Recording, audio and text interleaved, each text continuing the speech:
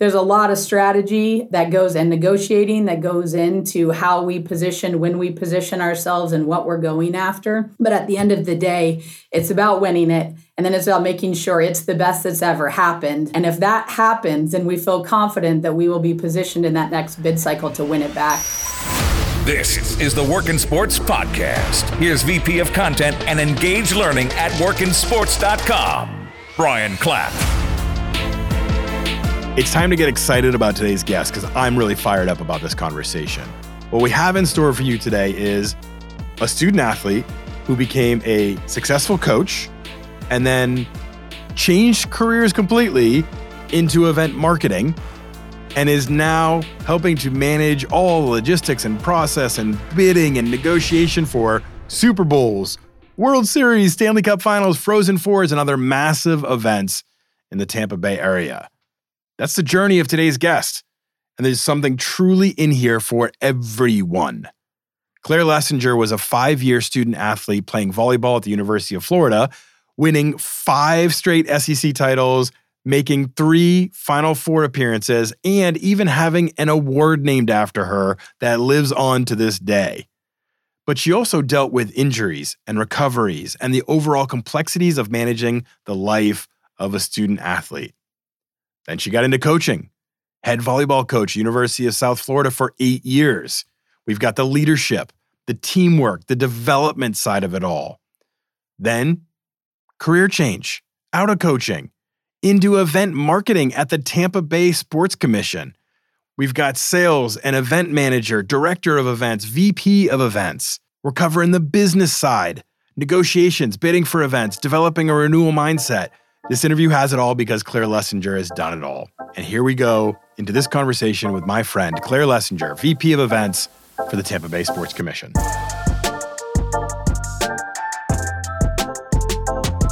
Hi, Claire. Good morning. How are you today? So thankful to have you on this show. No, thank you so much for having me. I'm so excited to be here. We're bright and early on Tuesday morning. It's 9 a.m. and we're both pretty rearing to go. I've got my coffee in me, so we're ready to dive into this. I feel like we have a ton of things to discuss about the amazing things you've been a part of as a leader in the sports industry, but we literally have to start here. Over 600 episodes of this show, 300 different guests, all kinds of people on the show. You were the first person to ever have an award named after them, the Clara Roach Defensive Award, which was your maiden name, presented annually to the best defensive player on the University of Florida volleyball team. That's pretty cool.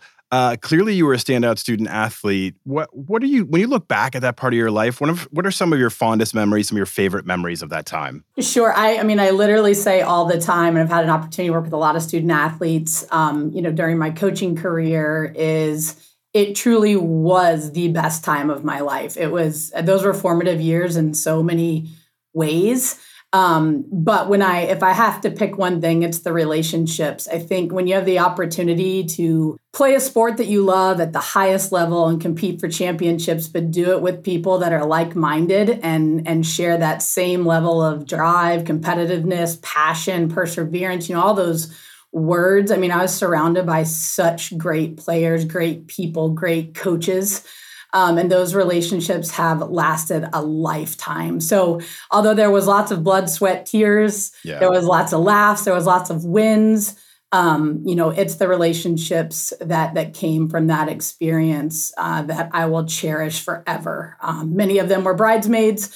I'm still great friends with Mary. It's just a time in my life that I cherish. I get to go back. I take my sons up to Gainesville. So it was an amazing time.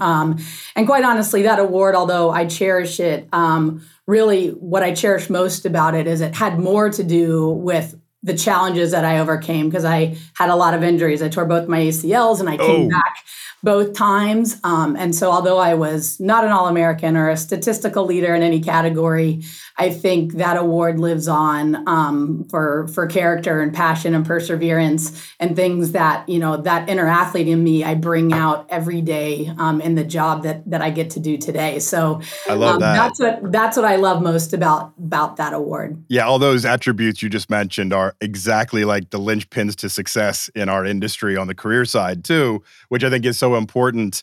I always wonder this about successful student athletes. And I mean, I was an athlete, but not at that level. And I look back at those times and I'm like, I wish I was more present in the moment and enjoyed it more when I was there. I look back now and I'm like, oh my gosh, that was so much fun. And yet when I was doing it, I was like, so focused on the competition and the next match or whatever it would be that I don't know if I truly enjoyed it. Do you feel the same way? I think there's absolutely a level of that. When I reflect back, I think probably what I took for most granted were the resources. Yes. Very fortunate to play at the University of Florida where the resources were unlimited. And, once you escape that environment and you don't have at every turn a nutritionist, a strength and conditioning coach, a trainer. Like, this is a normal life? I don't get this forever? Right. Like, oh my gosh, how am I going to survive without all these resources? But they really did give you everything that you needed to be successful. And so then, I think a lot of those resources did not only provide a ton of support, but also did groom us, when those resources weren't available, we were able to navigate and survive on our own. And, I definitely didn't appreciate that till I didn't have them. So absolutely. Being a student athlete is a tough mix. It's something we talk about a lot. You've got lots of pressure to perform, to train, to travel, to compete. But then you're also trying to balance being a good student, getting good grades, setting yourself up for career success, gaining experience. All of those things can be difficult to manage. How did you balance that? Because I think one thing you said in that last answer was really important is that opportunity that exists, it's also access, right? You have access to athletic directors and other people in the athletic department. But overarchingly, how did you balance that mix of competing goals? Yeah, I think, similar to my last response, the resources had a lot to do with that. We were very, when you're a student athlete, there's a very regimented structure, routine, and schedule. And so there's not a lot of opportunity to veer off path. Yeah. And so I think when challenges did occur, whether it was an academic challenge or an injury and an athletic challenge, we had the tutors, we had the strength and conditioning coaches, we had the trainers there to really support us and help us navigate those times. And then to be surrounded again by these amazing teammates and this amazing staff that, really was an extension of family. So I think, when you are, again, not on an island, you're in an environment that is close-knit and provides the support services that you need. It makes that whole experience much easier than you would think. But I do think it's not for everyone. You have to be wired. You have to want this. You have to dream of this to play at the next level and to be committed and dedicated to what that requires. Is definitely not for everyone. But for me, it was everything and everything I dreamed of. So I was actually laughing to myself last night as I was creating this next question, but NIL, we both know, has changed the game a lot, right? And we're going to get into your coaching career and we'll talk about that. And we've talked a little bit about your student athlete career, but NIL is all the rage. It's what we're talking about so much. It's affected the landscape of college athletics so much. And there's tons of stories and research that comes out of it. And it's just a lot of churning things happening, right? But let's take it a little less seriously. If you could go back to your student athlete days and had any dream NIL partnership, I was thinking about last night. I think mine would be Hot Pockets because I ate those so much in college.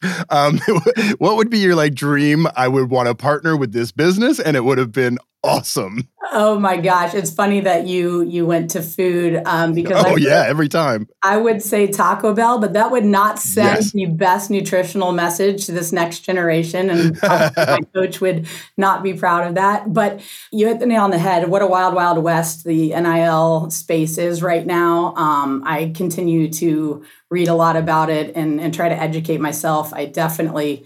I feel for the coaches out there navigating the NIL as well as the transfer portal. It's a whole nother dynamic and levels of stressors that I can only imagine. But quite honestly, I think the people that are doing it the best and the student athletes that are doing it the best are, really looking at it from a philanthropic cause standpoint. If I were to have that opportunity today as a student athlete, I think it's really important to make sure you're attaching and tethering yourself to a brand that one means something to you or is doing good in the world, and that there's some sort of give back and cause and philanthropic tie to it. I hate seeing the kids that are doing things just for money that doesn't really connect or make sense.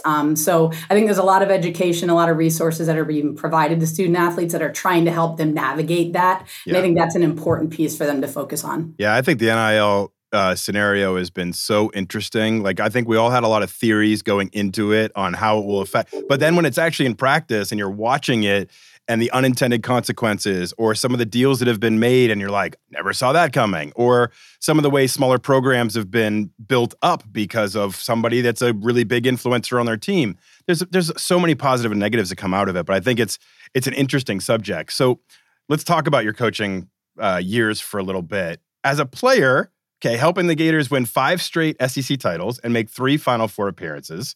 That's impressive. Let's celebrate that for a second. You went right into coaching at the University of South Florida. When in that process, like in your college days, did you figure out, I think I want to go into coaching? And what was that strategy to kind of get there? Because it's not a one-to-one line of great players become great coaches. It's like there's a different skill set and attributes that come out from being a coach. When did you kind of figure that out and what became your strategy there? Well, I majored in exercise science with a minor in sport management. So I knew I wanted to work in sports. And I think, it was early on in my collegiate career and maybe even high school. I remember saying this, like I dreamed of either being a PE instructor or a coach or working in athletic administration. So I kind of had that dream of staying down that path. But I will say what was really pivotal, instrumental, and inspiring. And I joke, but this is true. Like one of the best classes I went to every day was from 3 to 6, and that was practice.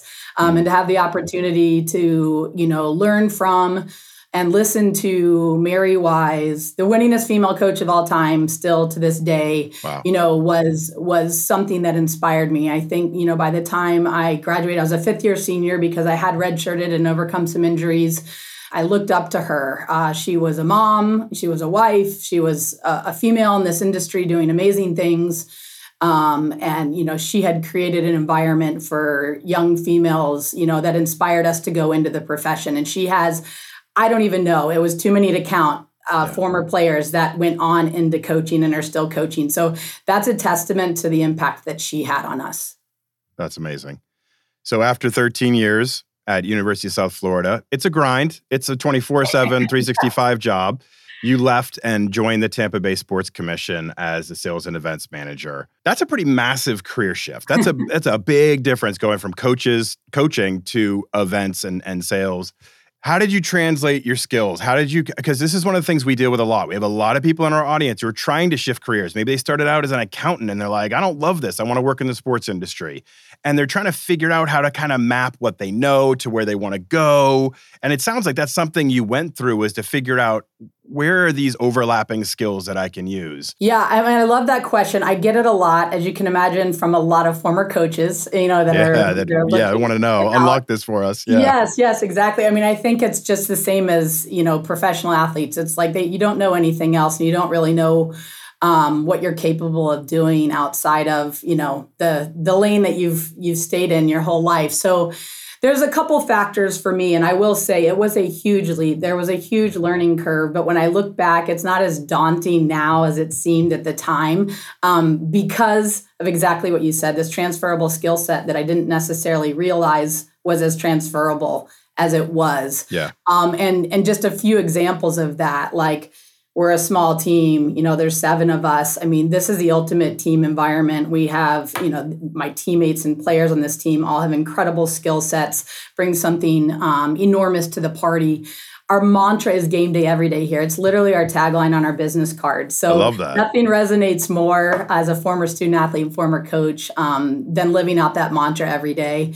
We are selling Tampa. We are recruiting events here. So we take that recruiting skill set and the selling of Tampa that I was doing with student athletes and just shifted into a different space. There was a lot that was transferable there. Yeah. Student athlete experience, so when we host these major events, the ultimate goal is elevating the student athlete fan visitor experience, which was what we were doing for our own student athletes, as well as the fans that were in the stands. So shifting that, the way that we marketed for events on campus to how we market events in our community, there was a lot that was transferable there. And then quite honestly, it's about impact. So as a coach, more than anything, it's about making sure you leave this lasting impact on these kids and these young women that you have the opportunity to mentor. And I feel, this is the same thing we're doing in the industry of major events, is when they come to our community, it's about the lasting impact that they have and the legacy that they leave. And so how we invest in those events is really important. We do it with a ton of passion. And so there was a lot to acclimate to when shifting over. And I will say this also, this leap in my life had a lot to do with who I knew, not what I knew. And so to those listeners out there, your mentors and sponsors are going to be your biggest assets. And I had the opportunity to work with Rob Higgins, the executive director here at the Sports Commission at USF. But then we also worked together on the local organizing committee when we hosted the volleyball championship. So I had the opportunity. I knew him well. He knew me well. He saw things in me that I didn't see in myself. So those opportunities may get extended to you, which seem very foreign, but take the leap if you have interest and it seems exciting and it seems like a new chapter and phase and journey in your life. Go for it. I think that's brilliant that you touched on the networking side of it too. I mean, as a coach, you've got a bigger brand. You're exposed to a lot of different people in a wider geographic area. But if you're not building those relationships, they're not going to come back to benefit you. So that effort that you put into networking and being a good person that people want to be around opens doors. Like it's sometimes that simple, being hardworking, having people know they can rely on you, having a good attitude and a positive vibe. I mean, that can sometimes open doors up right there. Absolutely. I mean, all those things you just said are hands down. I mean, some of the advice I give on the daily when given the opportunity is there's not always a secret sauce. Like, be humble, be hardworking, be personable, be likable, have integrity, all of these things. I mean, you want to have these intangibles that people want to work with. And of course you need to have a skill set and you need to be able to deliver and you need to be able to raise the bar and add value to the organization. But some of these key ingredients aren't that hard. And quite honestly, be genuine, right? Like there's nothing to me that's more unappealing than people that aren't genuine. Love that. Endorsed 100%. So when you shifted this role, and that can be daunting, right? You're going into a new world. It can be a little bit challenging. What were those kind of aha moments for you where you realized, okay, this translates well in my skill set, but I'm maybe not as strong here? Like, were there certain gaps you identified and places you need to work at in the more business world, or what was that like for you? Oh, yeah, absolutely. I would say probably like business acumen in general was my biggest hurdle. And so what I did, I mean, I would say it took a good 6 months to really feel like I could walk the walk and talk the talk and represent our organization at a very high level outside of a, elevator speech and saying what we did and who we were. But being an active listener, when you're new to a new profession or a new organization, is raise your hand and say, I want to be in the room. I just want to listen. I want to learn and take advantage of that opportunity at every turn. Don't allow yourself to be pigeonholed into one task-driven area. And I think that's what the other thing that's very unique about the dynamic of our organization is we are lean and mean. And so we have to fill in for each other a lot, which means our skill set continues to grow over time. Nothing's boring. We're constantly being challenged to step up and step in. And so I think that's really important, though, for anyone in a new role is don't just do what you signed up to do. Try to learn the whole organization and learn from others. Yeah, that's great advice. Be a sponge, super important. So I think event management is incredibly fascinating and multi-layered. There's a lot of tactical and strategic and negotiating and there's so much that's involved in that process. Since you joined the Tampa Bay Sports Commission, the attention your city has received has been massive. I mean, there's been Super Bowls, World Series, Stanley Cups, Supercross, flag football championships. I mean, you guys have it all. Your calendar of events is nuts. I was looking through it yesterday and I'm like, you got everything. And then the local teams have been successful too. So you have big things happening in your area. So massive opportunity. You're the vice president of events. Take us through the main focus of your role, how that breaks down and where you're kind of focused on a day-to-day. And I know every day is different, but just give us kind of the overarching a little bit. Sure. Yeah, absolutely.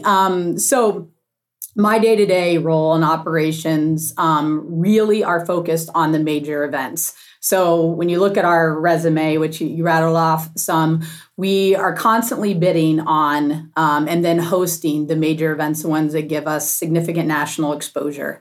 And once we win those events, meaning the bid, then I help execute everything that we promise. So bringing those, promises to life, and serving as a lead liaison between the event organizer, whether that be the NCAA, the NFL, and then our host community. So there's lots of dots to connect there to ensure that, we deliver on those promises that we made. So with that comes everything from public safety and security to securing event venues, to the social legacy impact piece. I oversee all of our CSR, and then work closely with our entire team when it comes to large format signage and branding and hotel packages and volunteer needs. And so the list goes on and on. A bid, when you look at a Super Bowl bid, we're talking thousands of pages, and sometimes our bids are hundreds of pages, but there's a lot to make sure we go back and we deliver on. And then I just help serve as one of those lead liaisons and connecting all of those dots.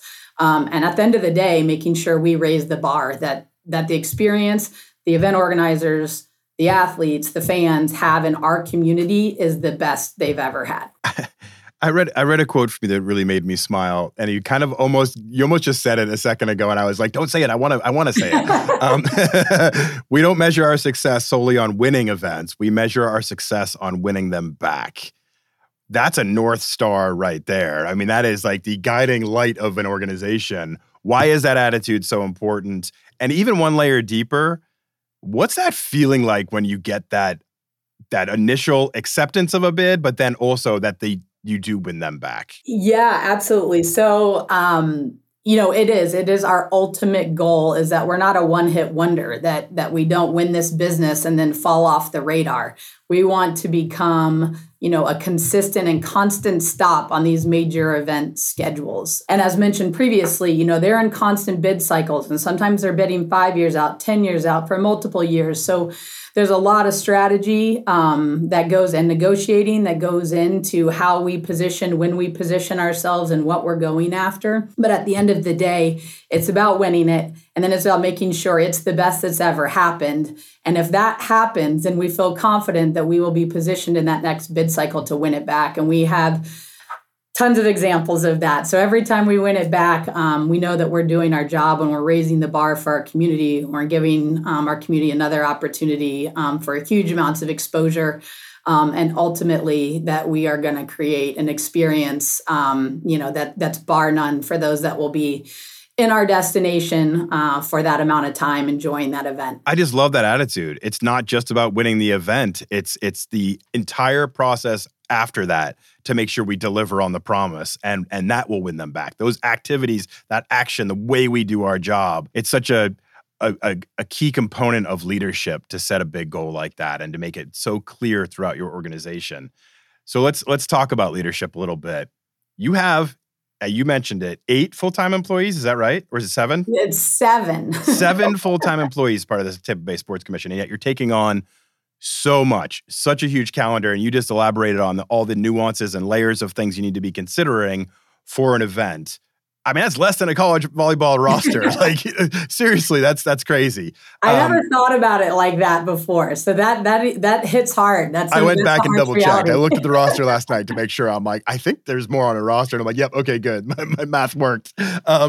So does your leadership style change from being a coach and having to motivate in a certain way to then now you've got this really small team with huge goals and you're trying to not only motivate, but console and build and grow? Like, how does that leadership come through for you? I don't think it's necessarily this dramatic change, but it is more of a shift because it's spread out more. Our team, as I've said, lean and mean, strong and mighty, is a bunch of rock stars. And we're not specialists per se. So when I think of a volleyball team, right, you've got your middle blocker, you've got your defensive specialist, you've got your setter.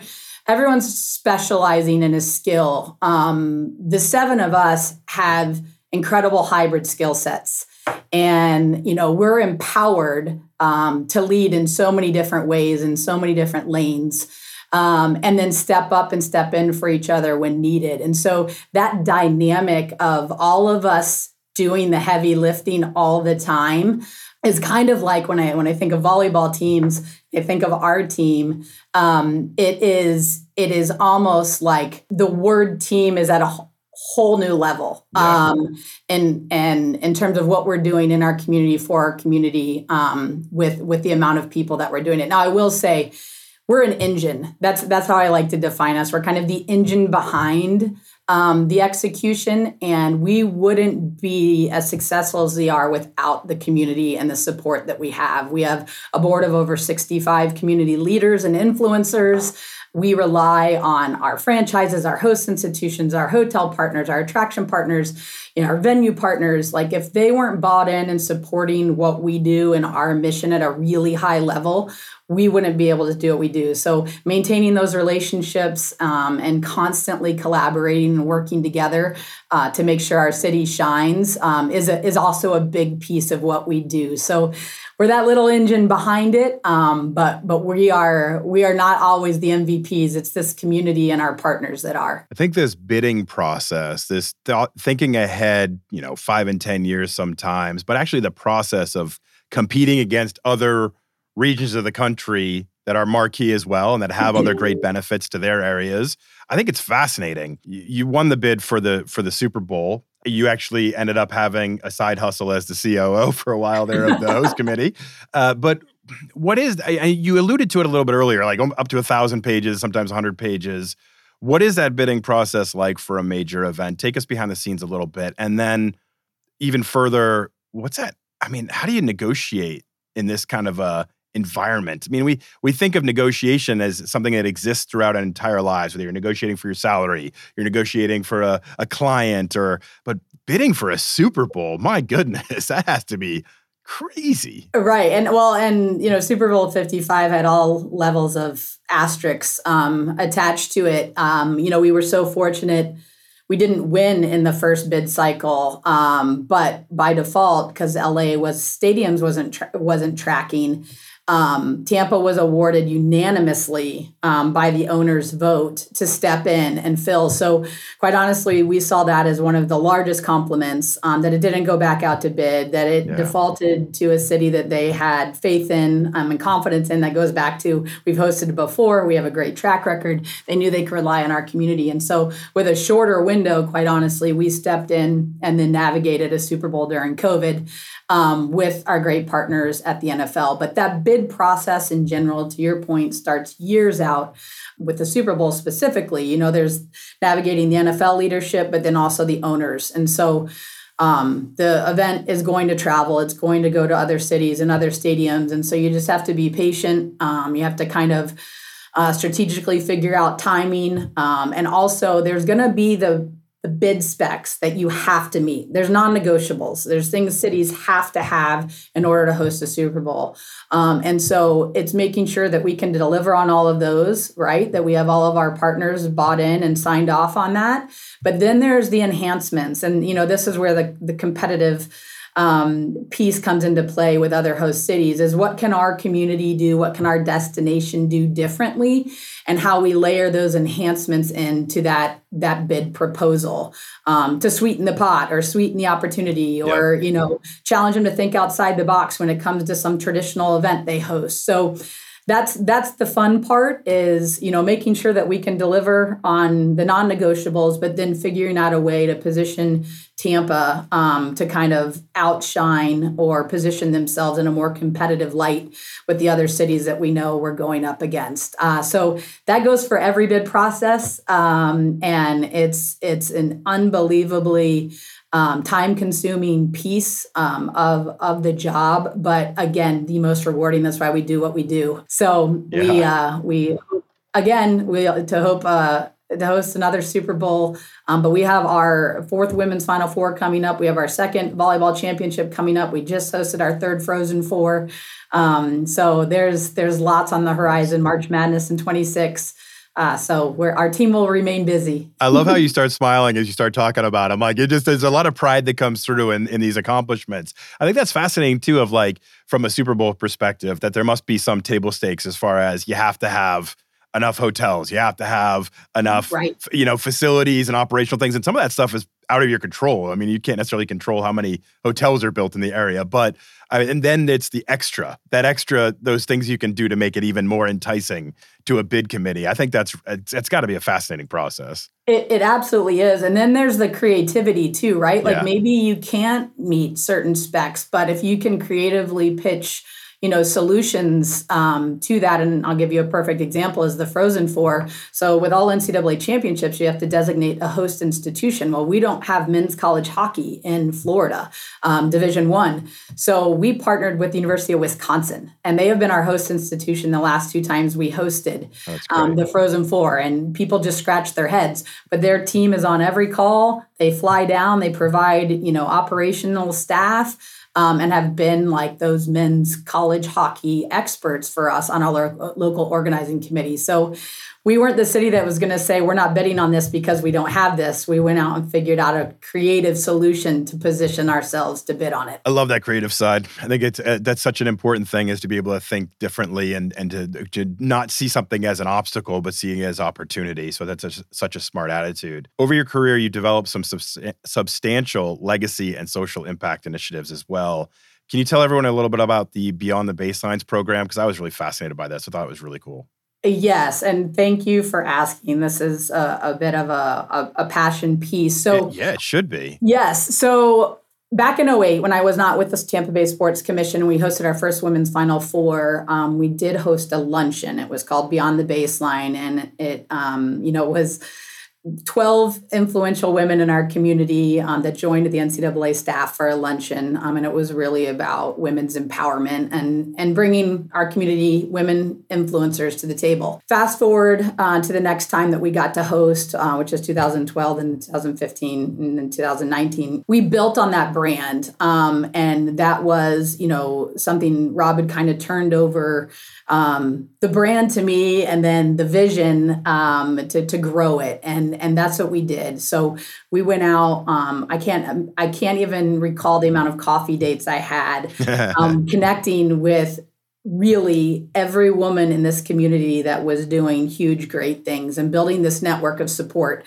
because the goal was to rally the women of our community around the premier women's collegiate championship, which is the women's Final Four. So we wanted to leave no stone unturned in doing that. We hosted a series of events, 4 of them leading up to the championship, all unique in nature, some in size, scope, and scale were all different. But the whole hope and goal was to really spread awareness, create enthusiasm, and of course, a network of support. Coming out of that women's Final Four, we just continued to build on it. We renamed it the Beyond Series so that we could tether a Beyond event to every major event that came to the community. So we've renamed it Beyond the Goal Line, Beyond the Blue Line. And then probably the most rewarding outcome of the Beyond the Baseline series was that the NCAA Women's Final Four took it with them. They trademarked it. It now lives within their Turneytown footprint in every host city. So I get chills when I walk into Turneytown and I see this huge, layout that's Beyond the Baseline. And they run 3 days of programming that's all women-centric, women's empowerment focused with a variety of topics. And that is a legacy that now doesn't only live on in our community, but lives on within their championship, and every city has to deliver on it. So incredibly rewarding. Kudos again to the way our community rallied in support of this, because it created a movement that became contagious that then our partners at the NCAA wanted to take with them.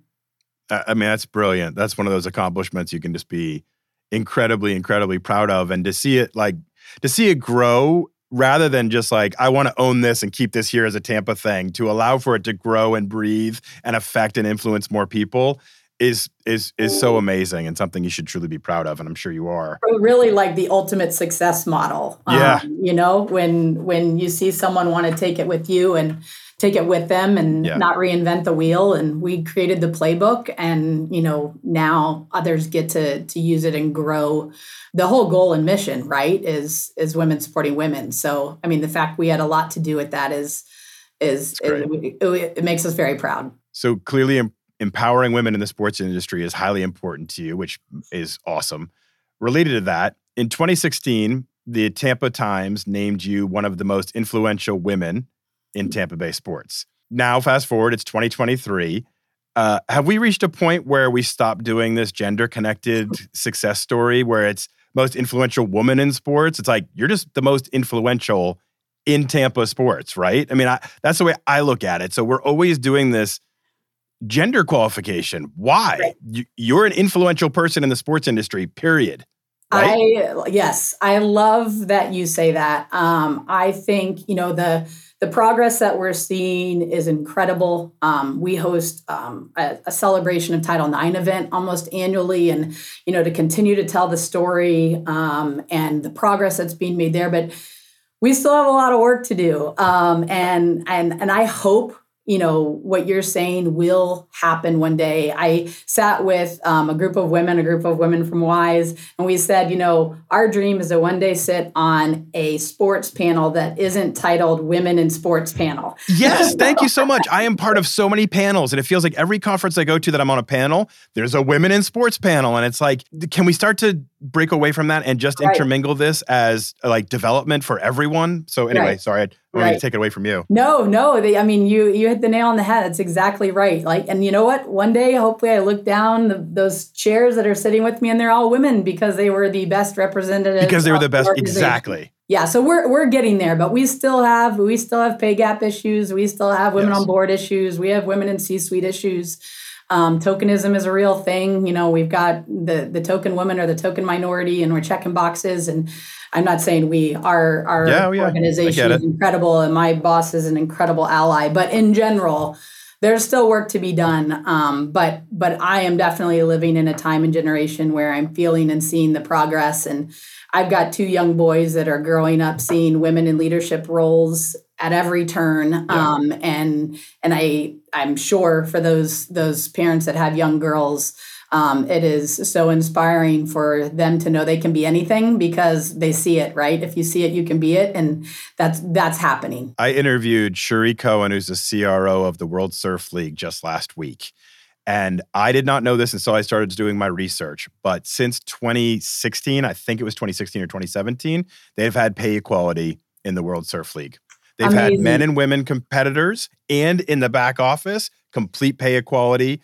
They probably should leverage that more because I didn't realize that. And I was listening to her talk about it and how important it was for them to have, I think she had a great phrase for it. She said, pay equality from the beach to the boardroom or something along that line. It was catchy. I like that, right? Right. And it's nice to hear these stories that feel like progress, but there's still a long way to go. Oh, you're absolutely right. And we've got a lot of incredible success stories out there that I think are, they're not just trailblazing, but they're becoming contagious. People want to financially support and put their money behind women's sports, what our, women's national soccer team has done and what tennis has done. And, they're setting the new standard that should have always been in existence. But it's making other sports and other owners and other investors look at it differently and step up, which is encouraging. Well, you added even more to your palate and your plate, I should say, in 2020, because you're not tasting it. It's your plate. I confused palate and plate there for a second. Just an extra letter. In 2022, you became the president of the local chapter of WISE, Women in Sports and Entertainment, Sports and Events. Sorry. How important is it for you to continue to pay this forward? It is the utmost importance. Quite honestly, it's hopefully what will be a huge part of my legacy. When I think about when you have the opportunity to give back, and you need to be very intentional in what that is and what it means to you. And for me, mentorship has always been at the forefront of that. My opportunity to coach, my opportunity to play and be mentored by coaches, and now in this industry to provide a platform. And that's what WISE is. It focuses on education, mentorship, and networking for women in the sports and events industry. Being in the leadership role that can help do that and strategically, cultivate relationships and growth opportunities for not only C-suite, because we call on our C-suite a lot. to help influence and be mentors at Wise. But it really is for those entry level. We have student members, all the way up to your mid-management, and is creating a pipeline of connectivity, relationships, opportunity, and growth. And it is so rewarding and inspiring, and I love every minute of it. We'll finish up with this. I'm so appreciative of your time, and you've given so much great insight and knowledge to everyone, so I really appreciate that. If someone was to come up to you today and they're a college student, or there's somebody getting started in their career and they're like, I so admire what you've done, what advice would you give me for development, or to continue to grow? What skills should I take on and learn, or anything along that nature? How would you advise somebody young who's trying to get themselves built up in our industry? First and foremost, keep building relationships, intentionally, like finding the ways to grow your network, to lean in and have true mentors and sponsors. I mentioned this earlier. They truly will be your biggest assets. You have no idea who's going to step up and say, who's best for this job, and put your name in that slot. And that's, will have a lot to do with how you have impacted and influenced along the way and built relationships on all of those core ingredients. We hit it earlier, like it's not hard to just be a good person and to be humble and to have integrity and to work your ass off and, to bring something to the table. But I think it's also really important that you understand what your superpower is. And be able to sell yourself. When you get the opportunity to get in that room and you're going up against, a competitive field, is what does differentiate you, what makes you the best person for the job. And you got to be able to sell what that superpower is and why they need to bring you on their team. I love that. It's fantastic advice to finish this up. Claire, thank you so much for joining. This has been such an amazing conversation. I appreciate you. Thank you. I had a great time. Thank you to Claire for coming on the show. I love the renewal mindset that she talked about, and that when they bid and negotiate for events, it's winning the business to come back, and that this whole deliverable has to be perfect. That is the right mindset we need in every facet of business. When you're in event marketing for a pro team, making sure that the fans and the audience have an amazing time each time and come back. That mindset is so important. Anytime you throw an event, you're setting the stage for the next one. What an important thing to hammer in here. Thank you, Claire, for coming on the show. Thank you to everybody for listening. We'll see you next week.